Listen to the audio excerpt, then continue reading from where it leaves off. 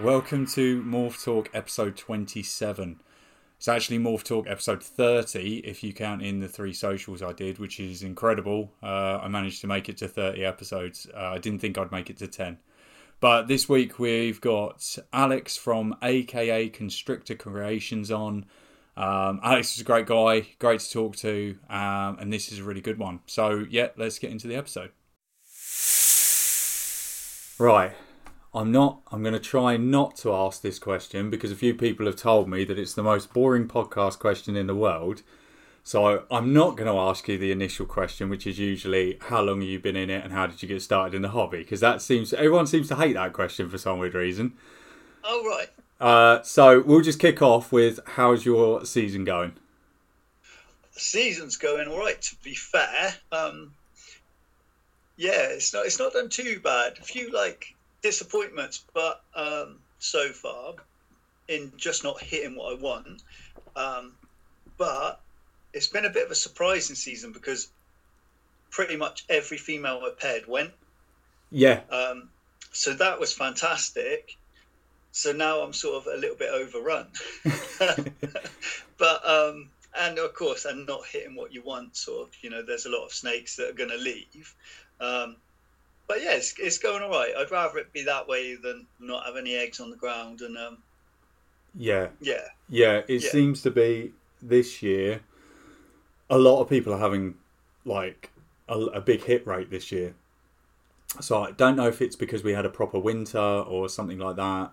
Or obviously they're sort of tapped in with barometric pressure and all that kind of stuff. So I don't know if this year was just a good year, because even I'm exactly the same. I was like, oh, pair. I had such a bad season last season. I was like, I'll just pair all the females, because I thought about tactically not pairing a few, and then I thought, do you know what? Last year I think I did 50-60% of what I paired went. So I thought, oh, do you know what? I'll pair everything up and I'll probably get 7-8 clutches. Do you know what I mean? And I'm already on clutch 11 with another 4 females that I'm waiting to see if they ovulate, and I think at least 2 of them are going to ovulate, so it does seem to be that good year. So how many pairings did you do? I think it was 24 in the end. Oh wow. Yeah. Well, that was a scary thing. And one ovulated the other day, and I thought, I'm not pairing you again. And then she went on ovulated, and I was like, oh god. And then the other day I'd just been cleaning out, and I palpated another one, and oh no, she's got follicles. I sort of hope she absorbs. But the season was late for me as well. Yeah. So they all crashed in all at once. Yeah. And I was like, oh eggs, and I was like, oh, now I'm running out of room. But luckily stuff was coming out as more stuff was going in, and yeah, I was lucky with that because I was running out of room. I don't have the biggest incubator, but I can get sort of 9 clutches in there comfortably. But luckily, I think I've broken the back of the early stuff. And the early stuff which I hatched, although I'd missed out on a confusion clown, which is basically what my whole season was for, was I was dead set that that's what I wanted, and I hadn't hit it. So these babies are sort of the lower stuff. A lot of them I wasn't expecting to go. So the stuff from now on is all sort of going to be quite exciting, I hope, as long as I get what I want. Yeah. So the girls that have gone late, are these proven females? Yeah. So they've just switched their cycle this year? Yes. Yeah, definitely. Yeah. And I'd got a load of snakes, proven breeders from Mike at Rattle Snacks, and sort of a little collaboration with him, and no sooner had they arrived, they one of them had only seen a male once, and that was actually just to get her onto food. Yeah. And then she smashed food for literally a month, and then I had eggs, and I was like, oh god. But so yeah, that's how it has gone for me, which is good. It's a great thing, but obviously with the way the market is with the snakes, it's probably not such a great thing right now. But yeah. But yeah, it's gone well, and it's been interesting, and it's still been, for me, it's still been still on a learning curve, making sure that everything you're doing is right, and that, because I've had good seasons and bad seasons. Mm. So but yeah, everything seems to be working fine, and yeah, it's going all right in that respect. Yeah, because how long have you been breeding in that room that you're using now? This is, I can't remember if it's my second or third year in this room. But previously they were up in, this is like a loft space, and it just got, like, now it's boiling in it. And I lost clutches because I couldn't keep the incubator like anywhere near temperature. They were just cooking them. Yeah. Because that's why we moved everything. Yeah. And that's definitely helped. Yeah, because I got the same thing. They used to be in my bedroom, and then I moved them like to their own sort of room, and I've got a shed sort of thing. And I've had the shed. I think this will be the third season in the shed, and like I say, like the first year was good, second year was bad. This year is good, and I'm just trying to work out what the difference is. And it seems to be like the guys that you speak to have like been breeding like for like 10 plus years. They've got their room perfect where they could just sort of, they know if they pair a female, she's going to go sort of thing. Like they can pretty much get it. But it seems to take years to sort of work out exactly, what's the right balance, what's the right thing for that room. Yeah, definitely, because when things go wrong, you start questioning everything. Yes, yeah. It's not just one thing that plays on your mind. It is everything. It's the temperature right, it's the room right, it's getting enough air, like whatever. Like so many things rush through your head. And like I'm quite lucky that like I've got people that, give me information, and they're like, just chill out, this is what you need to know, or like, did you do this and this, and then you can work out where you went wrong, or hope to work out where you went wrong. And to be fair, it has worked, and I don't think there's any sort of blueprint. God, there is a blueprint, but there's no right or wrong. There are some wrongs, but there's several different methods you can use, and if one doesn't work, you just try something else, or an amalgamation of two. And for me, it's worked, and this year it's working right. Although last season, towards the end of the season, I was really struggling with the incubator, and I was thinking, is it because it's, for me, my season ended in the middle of summer. It was like much earlier than it is now, and I was really panicking. So, what's going on with the incubator? So beginning of this season, I thought, right, I'm going to chuck it out and get another one, and just build another. But as I thought, I'd just give it a little test, and as it turned out, one of the heat mats wasn't working, and that was what caused all of that. But I never thought to check last season when I had eggs in it that everything was all still working, tickety boo. So that saved me a bit of aggro. So now everything this season has actually been absolutely spot on. Yeah, it's the same. Have you ever had a thermostat fail? No, luckily I haven't. Yeah, see, I've had one, and it throws you because you go years and years and years, and you've never had one fail, and you think, and you get really relaxed about it, and then you get one that fails, and then you start constantly, and now I'm like, every like couple of weeks or whatever, I'll go along and just sort of like temp gun every heat mat and sort of thing, Yeah, that's true. I have had that before because I use like alu racks, so they're all European plugs. Yeah. Because I didn't need all of one side heated up, I just brought like a smaller like extension thing, but the plugs would fall out of it.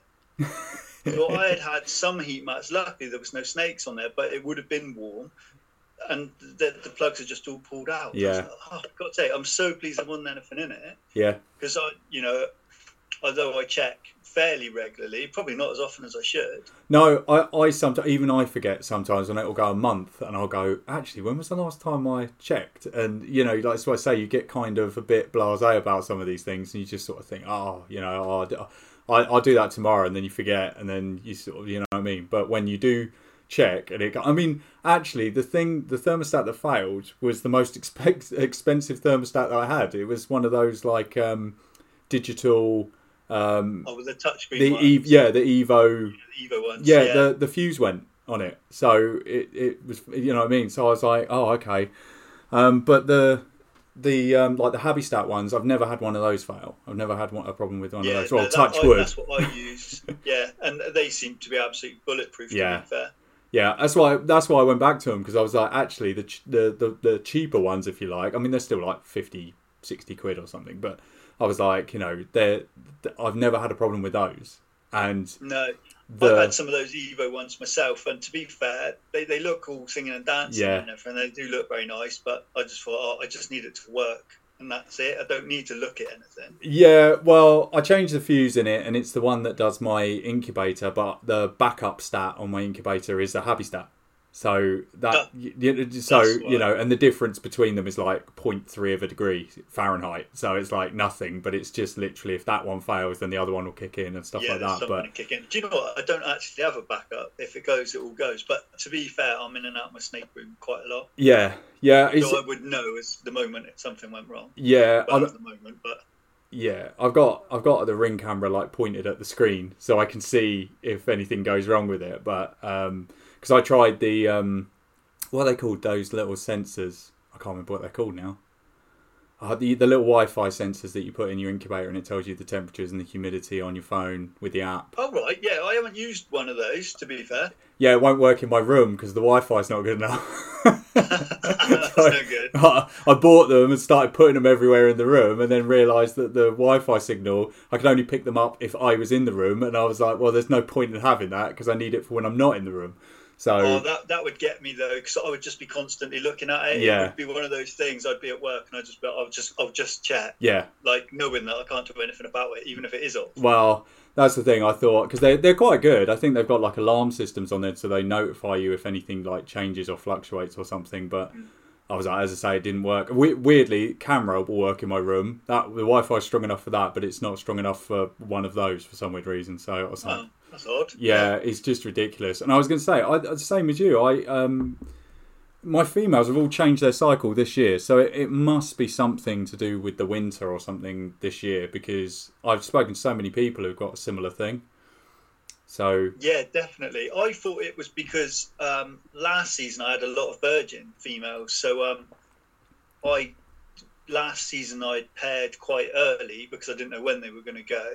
And this season, because I knew when they were going to go, I left it a bit longer, and I thought it was because of that. But it seems to be that all of them have gone the same, and all of them are exactly 3 months, almost. Yeah, within sort of a couple of days and 3 months late. Yeah, same. So, yeah. It's really strange how it's happened, but I hope next season that this sort of stays similar. Just so I know where I'm at, so I don't have so many surprises. Yeah, that was what I did, because I knew these girls' cycles. Like, I was like, she goes, around May, she goes around April, blah, blah, blah. I know the dates from previous years. And then they didn't go, and another month would go, and then they go off food, and I'd think, you've reabsorbed. And I'd leave them, and then I'd go in there, and then open the drawer, and they've massive ovulation. And I'm like, what is going on? I just, Yeah. But now exactly the same. Yeah, now I'm expecting that, so I'm looking at all the females going, okay, you're about 3 months later than last year, so you should be ovulating soon. Any minute now. Yeah, basically. So you said the confusion clown is what was your main goal this year? Yeah. So basically, I was looking for a standout male, and this confusion spotness leopard male come up. So that was what I went for, and I was like, I'd seen, clown combos, and I was like, I love it. I'm dying to make one. Yeah. And I haven't hit one. And I've only got one more option left. Oh. And her eggs will be due sort of in the next week. Oh, so okay. I'm hoping for a nice, healthy, big clutch from her. And, and then if I do hit one, I'll be absolutely made up. But that's what I say that was all my season was about. I also wanted some Krypton stuff. Mm-hmm. I really love that gene and the way that it works with, that's sort of a double recessive. So I quite like that. So I'm hoping, I have 3 or 4 clutches in the incubator now for that. So I'm hoping to do all right out of that as well. Oh, brilliant. See, you're going to be the first guy I've spoken to who's a Krypton fan. I love it. I think it's brilliant. Yeah, as soon as I saw it, take Krypton. I know everyone's sort of like got their own names for it, but I bought from Belgian Designable, so I bought like their Gizmo stuff. Okay. Only because there was nothing in the UK at the time. Mm-hmm. I seen they were doing it, and I kept looking back and back at this female, and I was like, oh, I really like her. There was just something different. She only like a pinstripe Krypton, and I was like, I really liked her. So so I brought her and a couple of males and stuff. So but since then I've seen more and more people working with it, and I just absolutely love it. I think it's really nice. It's very different, and in my opinion, it holds color better than clown. Yeah. I just think for longevity and a snake that you want to own, to look at, I think it's nice. Yeah, I really like it. Yeah, 100%. I'm a Krypton fan. That's why, but most of the guys I speak to, they're either they're really trying to keep it pure. So they're either just doing cryptic and they're keeping the clown separate. They're not mixing them. I don't get this. How can you keep something pure? Because you don't know where your clown came from, or your desert ghost come from, or where that dad comes from. There is no pure, really, is there? Not really. Not really. And yeah, I can understand, because I know some people are quite funny about like the Amur stuff. Yeah. All of that as well, that it's completely different. And I know that that there's genetic tests done on like Krypton, and Amur, and apparently it's all the same stuff. So yeah, well, they'd already I think it wasn't Hardwired who did the pairing, but I think he either did a joint pairing or it was his friend who did it, and then they did the video, which was the first time they put Amur to cryptic, and then obviously they got cryptics, or Amurs, whatever you want to say. So they knew then that it was genetically the same. Then I think it was the lab in Canada that did the Amur cryptic and then showed that they were genetically the same. Obviously, Gizmo's going to be the same. Migraine's going to be the same. They're all going to be the same. And it's one of those weird things where in America, Krypton's cryptic is popular, and it's got traction. And over here, not so much. I know a lot of guys are working with the migraine and, again, keeping that pure, not making mixes and things like that. I think it's one of those things where if people saw Kryptons or cryptics in person, I think they'd be blown away. I think they'd realise, like you said, the colour they age so much better than clowns. And I've tried to say this to people before, because I've had adult Kryptons and I've had adult clowns, and if you hold them, the same genes, the same, codoms in them, and if you compare the two, the Kryptons age so much better. Yeah, 100%. I think they are completely different, but the wonderful thing about it is that you can use a Krypton to make clowns, and it's so nice that you can get a clown and Kryptons out of the same clutches. Yeah. If you're pairing to it, obviously a visual clown. And I think that's nice as well. Like I've got some which will come out and they'll be spot nose and I can't remember what else was in it now. But I'll get clowns and I'll get Krypton versions. So it's gonna be nice to see them side by side. Yeah. So I'm over the moon to be doing it. I really enjoy that. And I think even just now I was looking at Gareth at Clean Balls. Like he's had some cryptic stuff in Pied and that, and it looks incredible. It does. Yeah it's so nice, and why wouldn't you?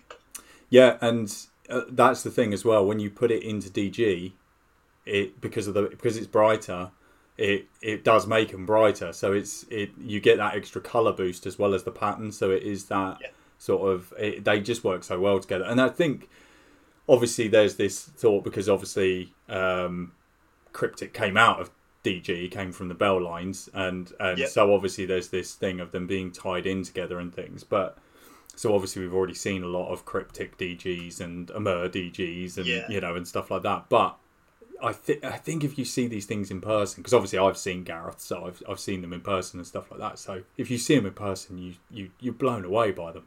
You just think, wow, 100%. They're so nice. It's more because you said Krypton. I was like, wow, because I know people who love cryptic and people who love migraine and are working those projects and keeping them pure. But I think I'm the only person who likes Kryptons, because I sort of said I use them as really cool looking het clowns. Like I could have like a well, anything like a red stripe black pastel het clown, or I could have a red stripe black pastel krypton, and that's a no-brainer. It's gonna look great. It's gonna look better. So I can't understand why you wouldn't, to be fair. And it's like everyone using clown as almost like a base now for everything. Yeah, it's just a better base, I think. It's, and to the price of some of them, you can pick them up dirt cheap. Yeah. You think it's such a great project. I think it is anyway. But but we'll see how it pans out. I might end up being sat on a load of them, and I think nowhere to go. But I'm happy to have them in my collection for sure. I would have said up until now, I would have said the problem is if you put a krypton to a krypton, because then obviously you can't tell the difference between the cryptics and the kryptons. But now that there's genetic shed testing for them, it doesn't matter. Exactly, yeah. That is a bit of a game changer in some ways. Yeah. And, I'm sort of on the fence with it because I liked the element of surprise. Is it going to prove out? Isn't it going to prove out? But now that's sort of taken that away, which is a bit of a shame, really. It's going to mean that there's going to be a lot of worthless snakes out there. It's a difficult one. I would have agreed with you. It's just literally I'm having this conversation now because shed testing's becoming more open now. So, and I've just hatched out a clutch of DG het cryptic or clowns. So I'm going to shed test them to know which one they are, because then I can be more strategic with my breeding. But because I don't really, if I would put a het cryptic to a het cryptic, but I don't really want to put a het cryptic to a het clown and have this 66% het cryptic or clown stuff going on, because I know it's going to be difficult. It'll just confuse people. So I would rather just keep them pure if I'm doing that kind of project in like DG or something. But I mean, it's kind of a game changer, kind of knowing what they are. It's the same as at the moment I've got stuff that's like post triple het, and I can shed test them and know if they are triple het or not. And definitely. Yeah. I think it helps if for your own plants, definitely. Yeah. I think with the whole selling stuff, I think it'll make it harder because people will be like 66 is 0 now. Yes. Yeah. It means absolutely nothing. And until it's tested. Well, you say this, but Justin was on, I think it was on Trap Talk, and he said that he was surprised how few breeders will test a 66% het clown over in America. Really? He's saying there's a lot of them that aren't testing them. He thought that they would, but I think it's this thing. I don't mind 66% het clowns because I think, well, there's a chance. There's a good chance that it's going to prove. 50% or less, then I think, I'd like to shed test that just to know. Yeah, see, I sort of agree. I was sort of strategically looking earlier, actually, at the same thing, and I was actually thinking, I've got some which are 100% het clown with partially the same genes in, and then I've got some which would be 50% het. Yeah. And I just thought, do you know what? There's no point me testing them. I might as well just sell them as they might be posset. If not, they're just pretty looking snakes. Yeah. I don't know how other people will view it, especially when you come to buying a snake. I think it depends what it is, right? So I'm going to throw out a crazy thing here, right? If you had a lace confusion 50% het clown right now, I think someone would buy that. I think they'd snap that up just for the chance that it could prove, because even if it doesn't, chances are they're going to put it to a clown anyway. So the worst case, they're going to have hets. There is that.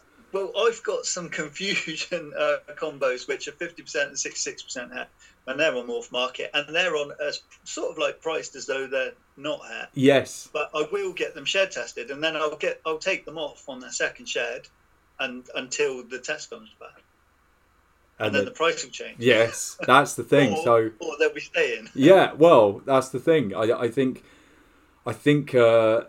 that's when it's worth the gamble. Like if you can't afford to pay for a confusion 100%. I said this because I don't think it was last year. I think it was the year before. And there was a DG 100% het clown male for £2,000, I think, on Morph Market. And at the same time, there was a DG 66% het clown male for £500.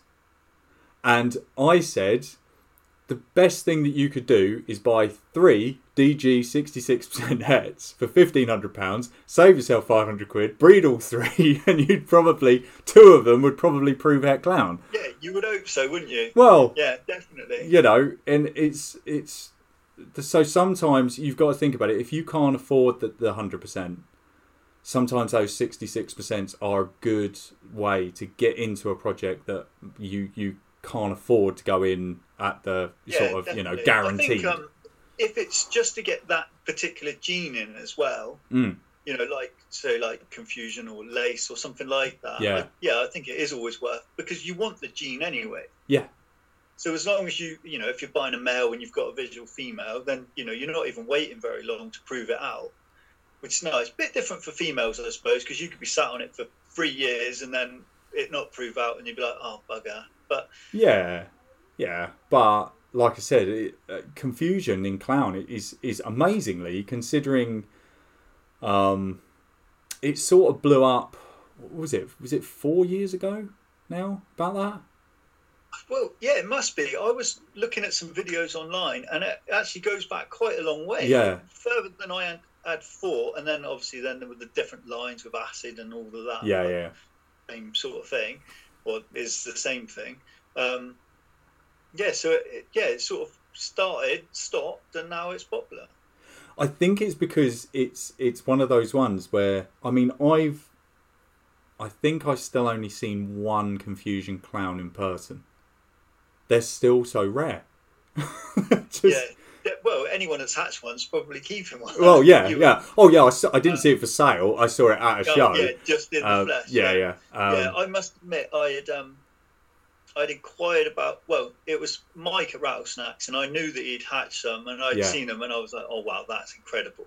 Yeah. And then when I went and seen a few of what he'd hatched, I was blown away. And I was thinking, "Oh yeah, I've got to get into this somehow." And he was letting the male go because he'd had the visuals, so I was like, "Oh, definitely, I've got to get a piece of that." But I've not been quite so lucky as he has, but it's a male, and it'll be there next year, and they'll still be. I was hoping to have got rid of him this year because I was desperate to buy a Wookiee. Oh really? And I wanted to get rid of him and buy a Wookiee male because I thought, that would be a nice replacement. But I'm going to keep hold of the male now, and then not replace him this year, and then see how I go next year. I was trying to think about this earlier, and I think confusion has got to be one of the most expressive single genes in clown. And it's surprising that it's sort of not spoken about as much now, because it's, you know, people have started talking about lace and, you know, stranger and cypress and other genes in clown right now, because it's always what's the new thing.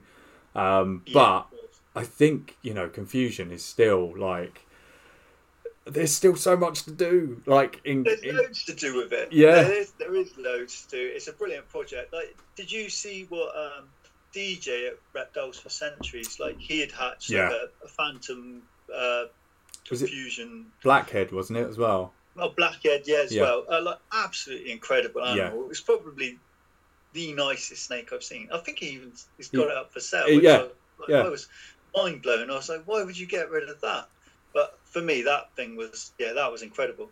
Yeah, I mean, like I said, it's one of those genes that is just, I think it's going to be around, you know, popular for a very, very long time. I hope so. Well, I hope it is. I think there's a lot to be done with it, for sure. Yeah. And not that many people are like showcasing exactly what it can do.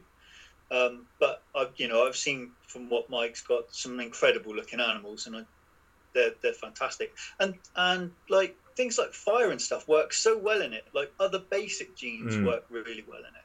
So it isn't got to be massively complicated with loads of other like expensive things that you might not have knocking about. That, you know, it goes very well with pretty much everything. Yeah, yeah. Even leopard. And the 2 leopard ones are absolutely incredible. Yeah. They are stonking. To be fair, I don't care if they don't sell. I'll happily keep them. They're beautiful. Yeah. And the blackhead one's really nice as well. Yes, yeah, it works really well. That's the thing. It works really well with dark jeans. It works really well with light jeans. It's not one of those things where you've only got one direction to go in with it. You can go in multiple directions with it, and anything like that means it's gonna be like popular for a long time because you've got so many different directions. Yeah, definitely. I don't say it will like take over like leopard, but it's sort of like along that sort of thing. I thought it would. But then when I saw how it worked with leopard, I thought, oh, actually, that works so well. Again, it is incredible. Yeah, for sure. So I thought, originally I thought, oh, this is a better leopard. But then, like I said, originally it was dubbed as a leopard, wasn't it? They just thought it was a mutation of leopard, but it's actually maybe it's carnivore. Oh, don't. Yeah. Yeah, there's lots of could be's. Yeah. Could it be that? Yeah. Okay. So, what else have you? I'm assuming you've got other pairings other than the Confusion going this year. Yeah. I had some DG stuff just to make some hets because I didn't really go mad on DG at the beginning. I don't know why. I just didn't. I think it was a bit of a because I hadn't seen one in the flesh. I was a bit like, oh, is it really that nice? And then when I saw some, so I was late on to the train with that, and I brought just some hets really. So and then I brought a visual mail, and then I've just made some new hets and stuff, which just stuff for me to hold back really, but nothing, you know, massively exciting. Just stuff to improve the females that I've got. Really, I just want to hatch some more strong females really, and hopefully after years of trying, I'll actually hit a pied, which will be nice because pied's been like my nemesis. I've had females that just reabsorb, and every time I'm like, yes, no. So this time I'm going to definitely get some, I'm sure. I've got 2 pieds gravid, so that's good. One's about to drop eggs in a couple of weeks, so fingers crossed I will hit some pieds. And there will be het clown as well, so that'll be nice. Oh, nice. Yeah. So that should be good. But other than that, not really too much. Yeah, just sort of DG, the Krypton stuff, and fairly unsuccessful hitting clowns. It's literally like talking to a mirror. This is ridiculous. You literally well, if I didn't have bad luck, I'd have no luck at all. Yeah, I know. But if you don't run the pairings, you don't win anyway, do you? No, and that's it. I sort of hit some bad luck early this year, and I'm sort of thinking I'm just crossing my fingers that the good luck's going to come later. Yeah, exactly. Something. It's just by some sort of one thing I've got in the incubator which absolutely stumped me yesterday. I'd cut some eggs or the day before, and it was my Confusion had gone to a vanilla cream female, and I didn't ever know what was really in her. What I was told, and I was thinking, nah, she probably ain't all that. And then when I cut the eggs, I had like white babies, and I was like, what's going on? But it turns out that she retained from last year. Oh, okay. Which was a pastel clown, but turns out that he was a firefly. Ah, so that's where the white snake's coming from. But I was running around yesterday, scratching my head, thinking, "What the hell's happened here? Like, why have I just ended up with these?" But so that threw me, and I was thinking, "What on earth is happening to me? Like, how can I get stuff so wrong?" But then it was only that I sent the picture of the male, which I don't have anymore, and said, "Can you just confirm what this is?" And they said, "Oh, I reckon that's probably a firefly clown." And I was like, because he was an old boy when I got him, to be fair. So he was already pretty browned out. Yeah. So I was quite surprised yesterday at that. Do you know what? It's shocking. Like the first clutch, I think the first clutch I had this year, I said to my son, I went, oh, you can cut these. You know, he'd never cut eggs before. I was like, you can cut these. And then second egg he cut, I went, why is there a purple snake in there? Like, that shouldn't be in there. What on earth is that thing? Because I hadn't even considered it. There wasn't supposed to be. And it turned out that the dad had Phantom, which I didn't know he had. And the mum was Mojave. So I'd hatched 2 purple passions in this clutch. And when I hit the first one, I thought, oh, there's something wrong with that. It's underdeveloped or something. And then he cut another one, and there was another purple snake. And I was like, okay, there's something weird going on here. And it's surprising that you could just sort of get these. And again, it was a older male. It was actually a friend of mine had him, and he said he wasn't going to use him. And I was like, oh, I'll have him because he's hypo. And I was like, oh yeah, that'd be handy. I'll make some het hypos. But he didn't know he had Phantom in him either. So it was like, we sort of got him, and then, yeah, created... and then you start questioning everything. Oh, I was like, well, it can't be retained sperm, because I know the male she went to last year is mine, and they're definitely not him. So I was like, what on earth is this?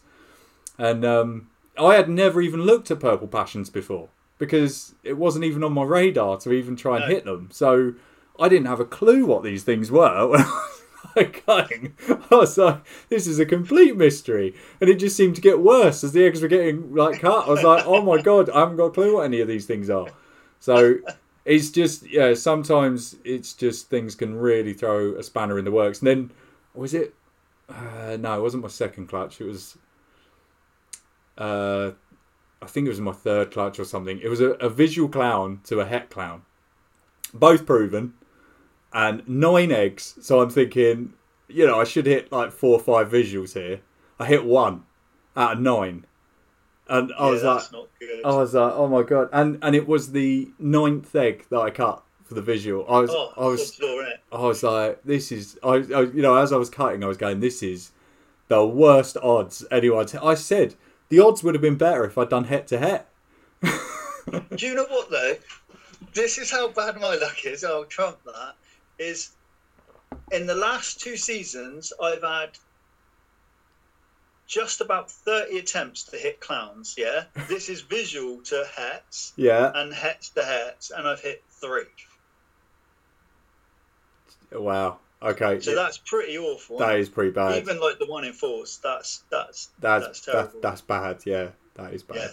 Yeah. Yeah, and I hadn't kept 1 back. Yeah. Because I always, next odds will be better, won't they? But no, they weren't. They were rubbish every time. So maybe clown's just not for me. I'm hoping Krypton's going to do it for me. Well, yeah, I mean, I had a Krypton clutch last year. So I put a clown to a Krypton, and I got 7 eggs. 6 were clown, 1 was Krypton. So, yeah, it's... Maybe I will get clowns out of my Kryptons. Well, that's it. I mean, that's the thing. Having Kryptons, you're still going to get clowns, you know, so... Yeah, and these are visuals, so that you know, I should be doing all right, to be fair. Yeah, it's...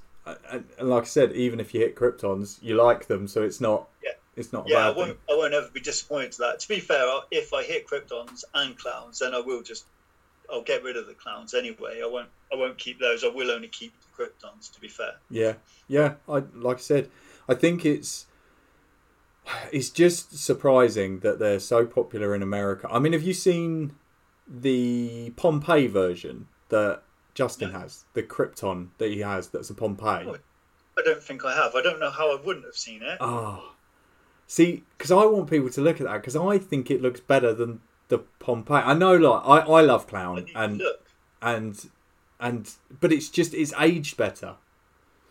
Yeah, because a couple years when he'd like gone back through the Pompeii stuff, like you wouldn't have paid all that money for what you saw 2 years later. Yeah. But out of the egg, you were like, wow, that's incredible. 2 years later, it was just another brown snake. Yeah.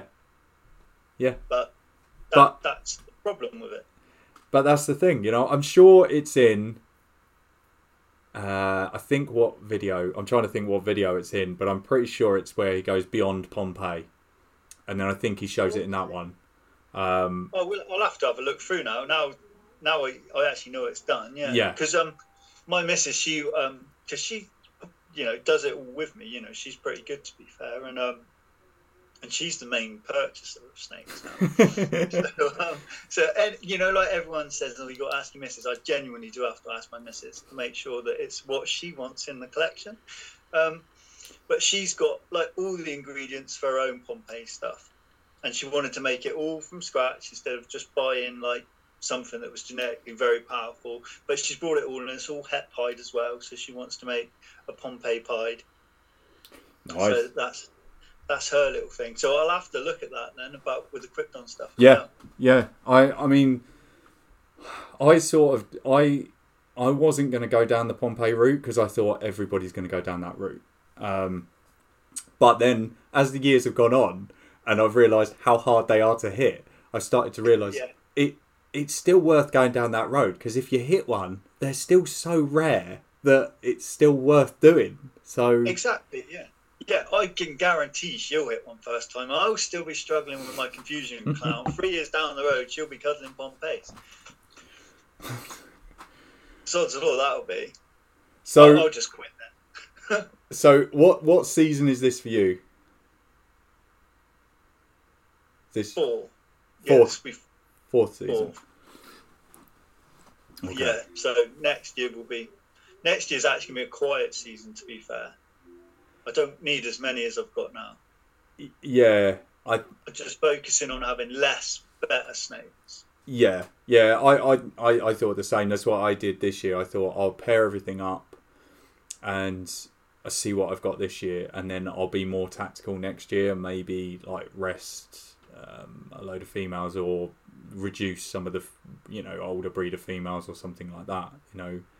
And try and sort of streamline it. I've got I think I held back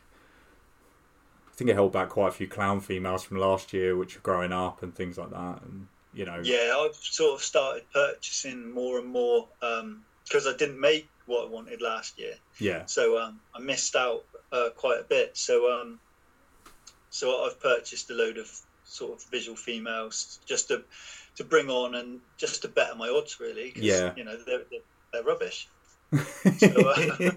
So hopefully, 2 years time, I should be sort of where I need to be with it all, with less snakes, but just better quality snakes, really. So you said, the gene that you want to get is Wookiee. Yeah, Wookiee, definitely. Do you know, before I brought the Confusion one, Exclusive had a black pastel, yellow belly Wookiee, a Krypton, and it was absolutely I know the one you mean. Yeah. And I drooled over it for ages, and then it sold, and it was stupid because I should have just brought it there and then.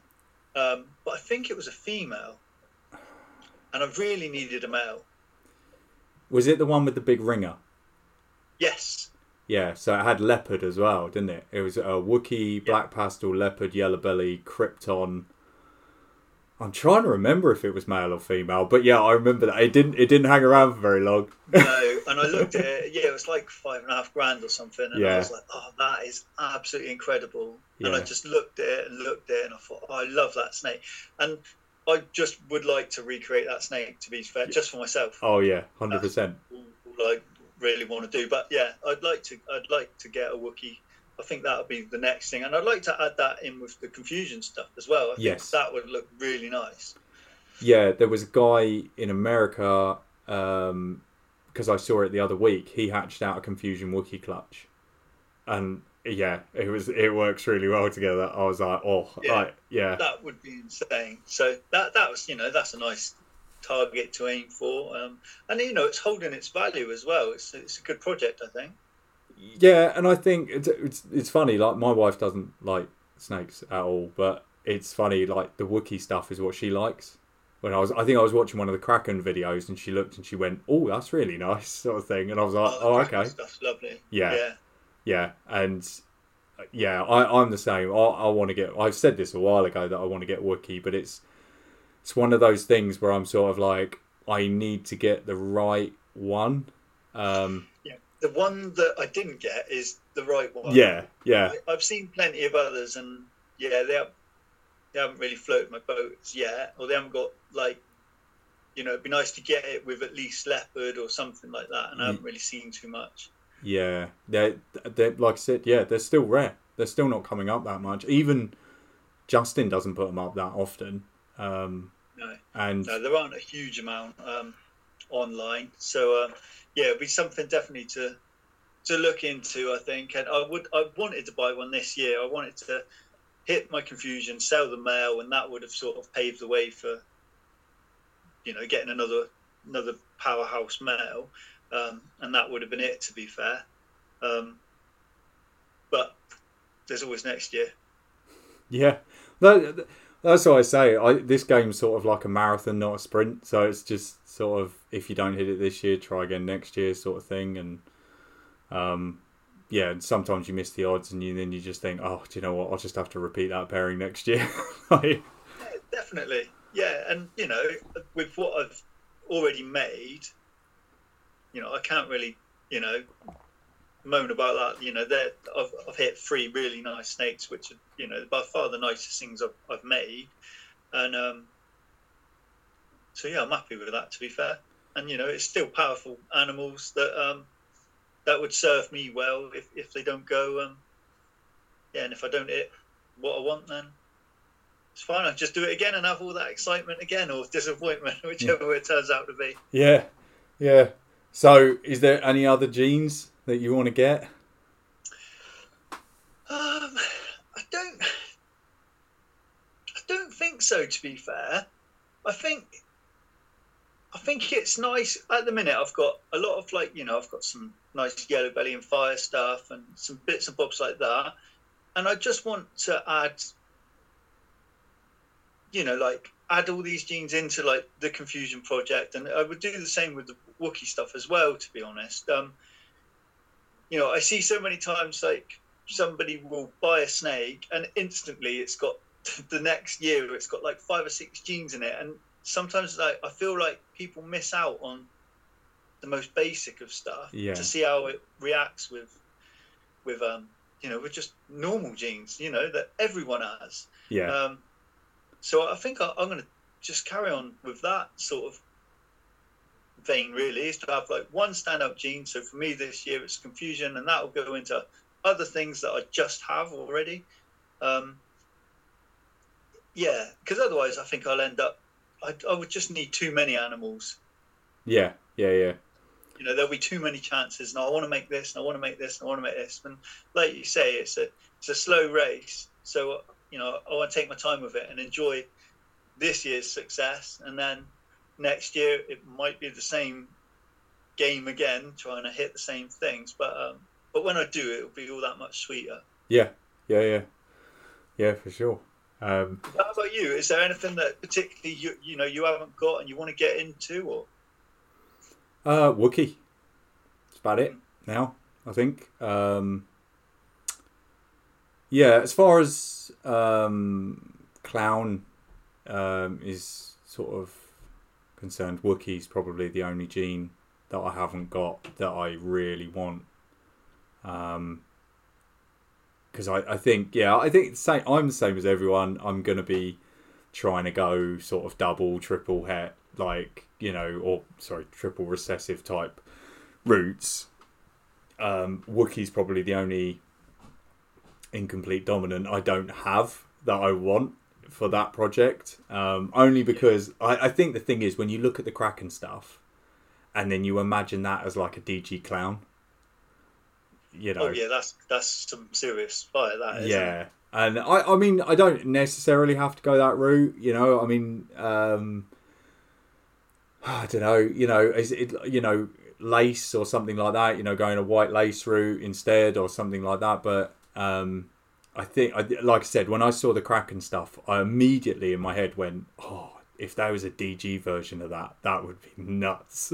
That really would be. And there's something that's going to hold its colour. Yeah. With DG in it. Oh yeah, it was going to be an insane snake. Yeah, I mean, it's not to say, I mean, you could go hypo, but I think some of it, because it's already quite grey, some of the combos, I just think hypo would, I suppose it depends on the line of hypo, but I don't know. It's just I just immediately thought DG. I just thought if you could clean that up, then that would just the contrast would be insane. Yeah, it'd just be nuts. And I don't know. I'm in quite like an indecisive sort of mode at the moment about what recessives. I sort of got rid of Ultramel, and then I've still got some Posset Ultramels, so I'm tempted to sort of test them to see if they are Ultramel and sort of maybe get back into Ultramel. That's massively popular. Yeah. And, you know, looking at it all on the screen and stuff, when you're like looking at videos and stuff, I think, oh, it's right. But when I actually see them, I think, do you know what, that's actually really nice. And what some people have done with it, I just think, oh, do you know what, that's actually banging. But maybe not for me. I actually preferred Monarch. Yes, so did I. That's why I got rid of the Ultramel. I thought, I'll get rid of Ultramel and I'll get Monarch. And then it was just so much. I found it like quite deep and rich. I just thought, oh, that's really nice. But again, not that many people are working with it. No, and I have seen a couple in person, and they are really, really nice. It's just, I suppose what brought me back to Ultramel is I kind of went, Monarch's so much more expensive at the moment. And if I got one, I would have to start from scratch and make hets and then sort of breed it back, and it would be sort of a long road. And it was just this thought in my mind where I was like, if you just added a dark gene to Ultramel, it looked very similar to Monarch. Yeah, there is that, I suppose. Yeah, you can sort of cheat your way into it. Plus, like you say, if it is still expensive, and people are always going to go for it's similar anyway, isn't it? Like if you looked at them on screen, a photo, you probably wouldn't notice the difference. But when you actually see one visually, yeah, you know, they are quite different. Yeah, I was more drawn to it when because obviously they made the Monarch pied, and that looked amazing as a hatchling. And then I think they showed a picture of it a bit older, and it didn't look so great. So that sort of put me off a little bit. But I think it's the same as anything. I think the Ultramel Clown, Monarch Clown stuff is going to be big. I think that's going to be really popular in the future.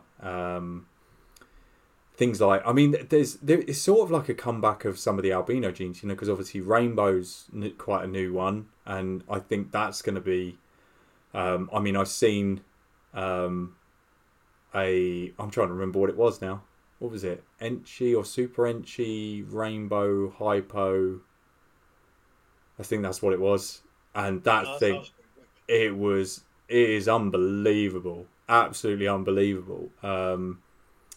So, yeah, I mean, I can see why people are definitely going down that road. I think Rainbow's going to be really popular. It's difficult to predict the market, you know, like... It really is. Yeah. But I think you just got to work with stuff that you like, and then... 100%. That's what I believe as well. I think not even to think about making money out of the hobby. Yeah. I think it is just about how can I further my projects. And like this year, that's what I mean. Like, I've hatched too many snakes, and I really have. Is because, you know, the market isn't buoyant. So what am I going to do with those? When really, I did that because what if I didn't hatch anything and ended up going the other way? But yeah, like, you know, I think you do have to just hatch what's going to further your projects a little bit more. Obviously, you'll still have surplus, won't you? Yeah, and I think, to be honest, I don't think the market is dead. I think at the moment the problem that we're having is cost of living crisis is obviously going to have an effect, and everyone pretty much I've spoken to is having a late season this year. So we're sort of all in the same boat where, you know, like, until someone starts buying, they're not buying, and then, you know, it's sort of like this. Yeah, that's it. Yeah, like I was thinking, I said to Mike the other day, I don't have a male for next year. Like, if I sell that male, what am I going to do? And it's like already July. Yeah. So anything I'm going to need like now for like October, November. Yeah. Because everyone, like you say, no one's letting anything go because they haven't hatched what they want to hatch yet. Yeah. Yeah. So it's a funny position to be in. Yeah. But the thing is, it's the thing that I took positive is, like they said, when, they did the Milton Keynes show the other week, it was like the biggest turnout that people had seen in years, so that sort of points towards, the hobby's not really like dead or anything like that. There's no like, dying of the hobby. It's just a cost of living crisis. One of the issues in the UK is that like they don't have the figurehead like they do in America. Like everyone looks towards Justin and Canova and things like that. And there are other massive breeders and Aussie and people like that. In the UK, it seems to have like it's sort of died a little bit, that aspect of it. Like Gavin at Balls to You, he's got his Patreon stuff now. So I don't really think you see so much of him. And Urban Constrictors, I don't even know where he's gone. But people would look to see what they were doing in the hobby. Yeah. And sort of, see the potential in the UK market from that. Because, if Paul was hatching something and you'd be Morph market going, can I get any of that? Yeah. For a start. And maybe that's some of the issue. But, there are some brilliant people coming along, in the UK as well. Yeah. I could probably name like 10 people right now that I've seen, because they've kind of popped up on my radar because I've seen that, hang on a minute, like they've put up a post of like one thing they've bought and then they put up a post of another thing they've bought, and I've thought, Jesus Christ, they're buying some serious like snakes, do you know what I mean? And that's probably about 10 people in the UK that I've like seen that, and they're kind of on my radar now because I'm kind of like, whoa, you're putting some firepower in your racks, like in 2-3 years time those guys are going to be hatching out some crazy stuff. But they're quiet guys, they're not doing YouTube channels, they're not really even that active on Instagram. So I think it's that British thing compared to America. America, they're kind of... No, but they're prepared to put themselves out. Yes, yeah, they're more confident. They're more like sort of happy to sort of, market themselves. And I suppose the English way is to be a bit more like sort of quiet and reserved, and a lot of the people in this hobby are introverted and they like to keep themselves to themselves, and they just want to sort of say, okay, if I hatch something cool, I'll post it on Instagram, and that's it, which is fine. Like, that's absolutely fine. I just I think it does sort of put us in a different place, like you say, because the English guys aren't that active on YouTube or that, there's a few guys that do it, and but there's no, like you said, there's no Justin of the UK. Yeah, you don't really have that figurehead in the UK that sort of, although there are people leading the way, like you do see some absolutely incredible snakes and that, but they're not shouting about it from the rooftops. Yeah. Like the Americans would. Even with the podcast, like some of the guys, I message them and I want to get them on, I want to talk to them because they've got like crazy stuff, but they just say, which is fair enough, it's just not for them. They don't want to even come on a podcast or anything, so they're not going to do a YouTube channel. They're not going to they're not going to stand there. No, it really isn't for everyone. I couldn't do it, to be fair. I just think, everyone would think, he's droning on like that. I'd be dull as anything. But yeah. And I was obviously having the confidence to do that sort of thing as well, and the time. But yeah. But that is what I think is sort of missing a little bit, that we did sort of seem to have like a couple of years ago. Yeah. I suppose I think I almost want to say there's a positive and a negative to it. So I understand why sometimes those guys don't do it, because if you... Even Justin, I think even Justin's talked about it, where he said every week he would put out like a YouTube video. And you remember they used to have the dislike button? Oh, yeah. He said the first like 10, 20 would be dislikes sort of thing. And then all the likes would shoot up. And it was like, he said the people that hated him the most were the first ones to watch his YouTube videos.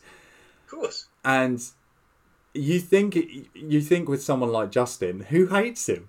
Who's hating really those videos? About him that you could dislike, really. I don't think it's just jealousy, isn't it? But then those haters are like your greatest fans, really. Yeah, they will watch it just to hate you. Yeah, and that's the thing. I kind of feel for like, I think maybe that's part of the reason why. I mean, I don't know, you know. Yeah, you're right though, because you put yourself up there on a pedestal to be. Yeah. You know, you're quite exposed, aren't you? Yeah, and you know, you could get. I mean, it's YouTube. It's an open channel. You know, you could get antis commenting on it. You know, you could say something that someone disagrees with or something like that, and it's kind of like, okay. Yeah, that's just life at the minute. It's just one of them things, isn't it? You do have to be careful about everything you say. Yeah, which is just upsetting someone. Yeah, I was going to say, yeah, everyone's going to get upset about something. So, but no, I mean, yeah, I agree with you. I think it is getting better. Obviously, there's a lot more reptile shows popping up and things like that. And yeah, like, I didn't. Do you know what? That's a good point. I didn't think about it that Patreon point of view, where obviously because of the Patreons, Gav and Paul have become a bit less public with, you know. They don't expose themselves. I don't know how they're getting more people into their Patreon unless they show that case their stuff outside. I know Gavin still does videos and stuff because I watch them, but like for Paul, I used to like, and I don't know if he's off Instagram or what. I don't even know, but I was just using him as an example, obviously. But yeah, he would be someone you'd look at, especially when he was doing all the chocolate stuff, and you're like, wow, that's incredible. Yeah. I really don't know. I don't know. I agree with you. I think going back like 2-3 years ago, you know, it would be like Gav's released a video, Paul's released a video, and you know, and I'd watch them, and now it's very, very rare. So yeah, maybe it is because obviously I imagine, you know, the Patreons are very time consuming. Creating content for their Patreons and lives and Discords and all sorts. So it's incredibly time consuming. So if you were new, come into the hobby or looking at the hobby, who would you look to? That's the thing. Like, there's lots of people I think are absolutely amazing out there, you know. But yeah, you know, that's what I believe they were in. You know, they do like their morph stories and tell you how to ID genes and whatnot, and that was all fantastic. And obviously that content's still on there, I guess. So yeah, I was going to say, you know, obviously the old content's still on YouTube. I would imagine. Yeah, I'm trying to think of it now. I think if I was coming in now, I'd probably be looking at American YouTube videos. I'd probably be, you know, I think it actually took me a while to come across Justin. I think.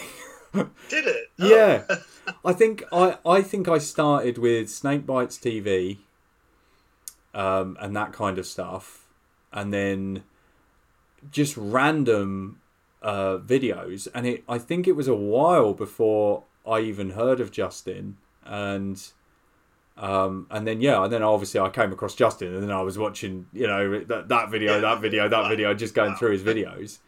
I'm trying to remember who the guys were that I was watching. There was someone random that I remember. I was looking at all the Chris Hardwick stuff because it's got so many of like the morphs explained and like what you can do with it. So I'd sit there for hours and hours just watching, because basically I've got into this through my son. So he sort of like already watched loads of stuff and he knew everything, and I was like, okay, I know nothing. Like, so that's all I spent hours and hours looking at stuff. I didn't even realise it was a thing back then. No, obviously I was aware of the hobby, but I didn't realise how big it was, like in America. That's why, like, when I watched Snake Bites TV and he was walking through BHB and there was racks and racks and racks of like thousands of snakes, and I was like, holy shit! How do they, like, you know? I didn't realise it was that big a business, you know. No, I didn't. When we first went to buy a snake, because my son wanted the snake. And I was like, yeah, that's fine, because I grew up and we had a pet shop when we was kids, so we was always around reptiles and whatnot. And I said, yeah, go on, I'll take you to buy a snake. And well, just to look at them actually, but we did end up buying snakes. And the lady was showing us in X or Exotics, and she was like, Kate, I think her name is.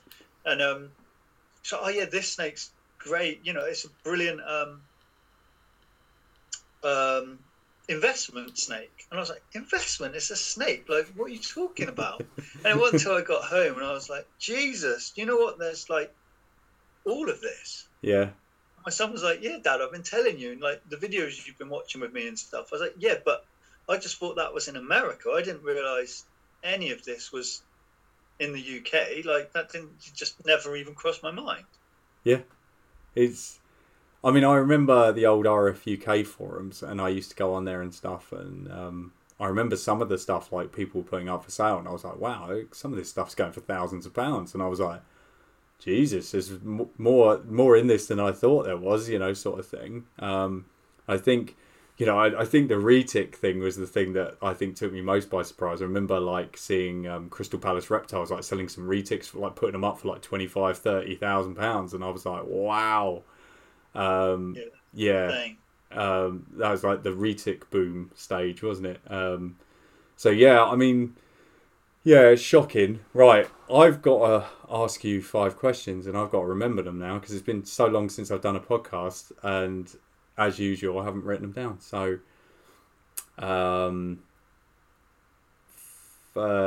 favourite breeder?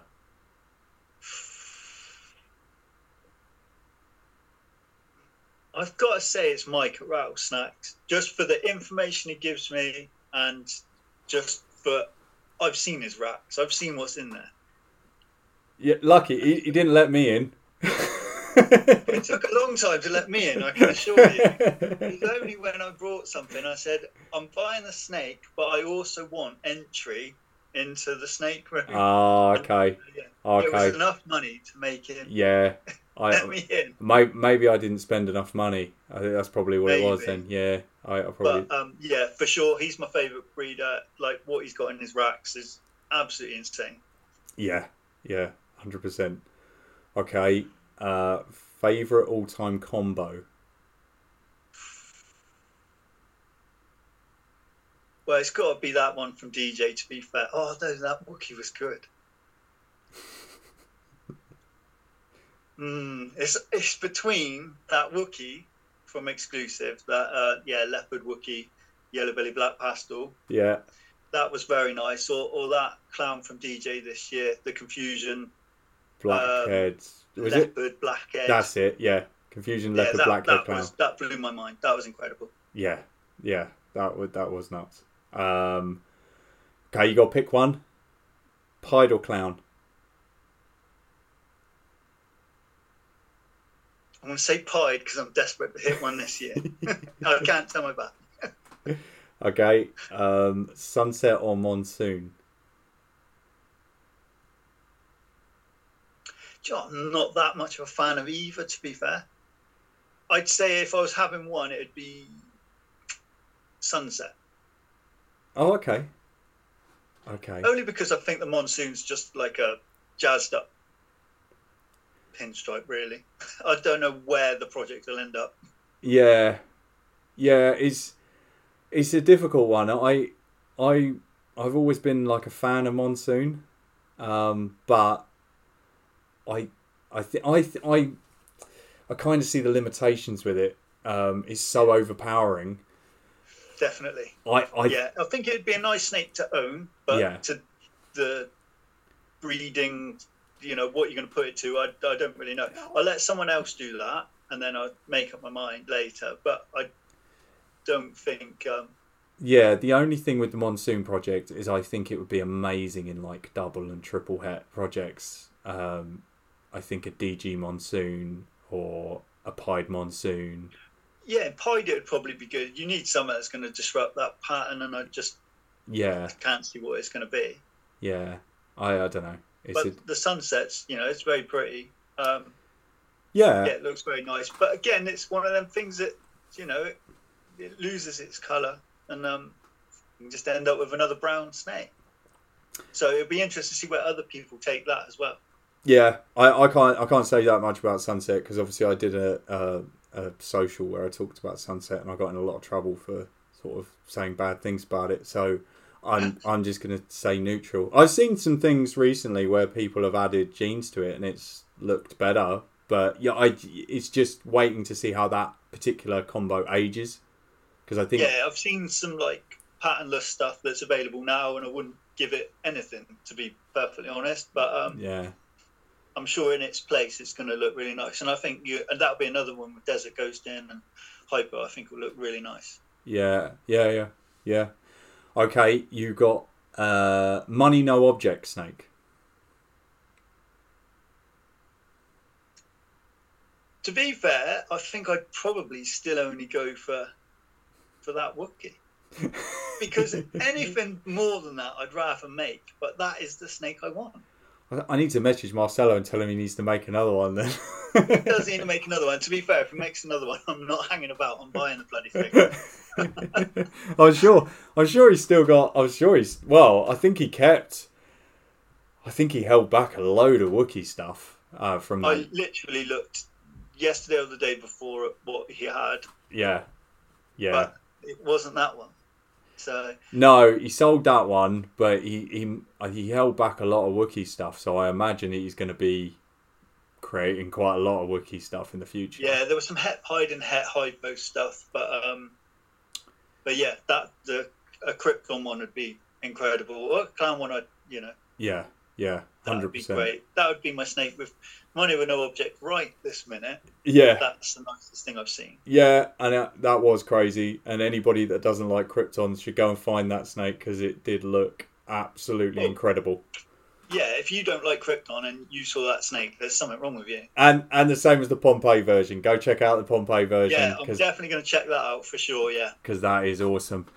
All right, cheers, buddy. It was awesome talking to you. Yeah, cheers, Gary. That's perfect. Thanks, mate.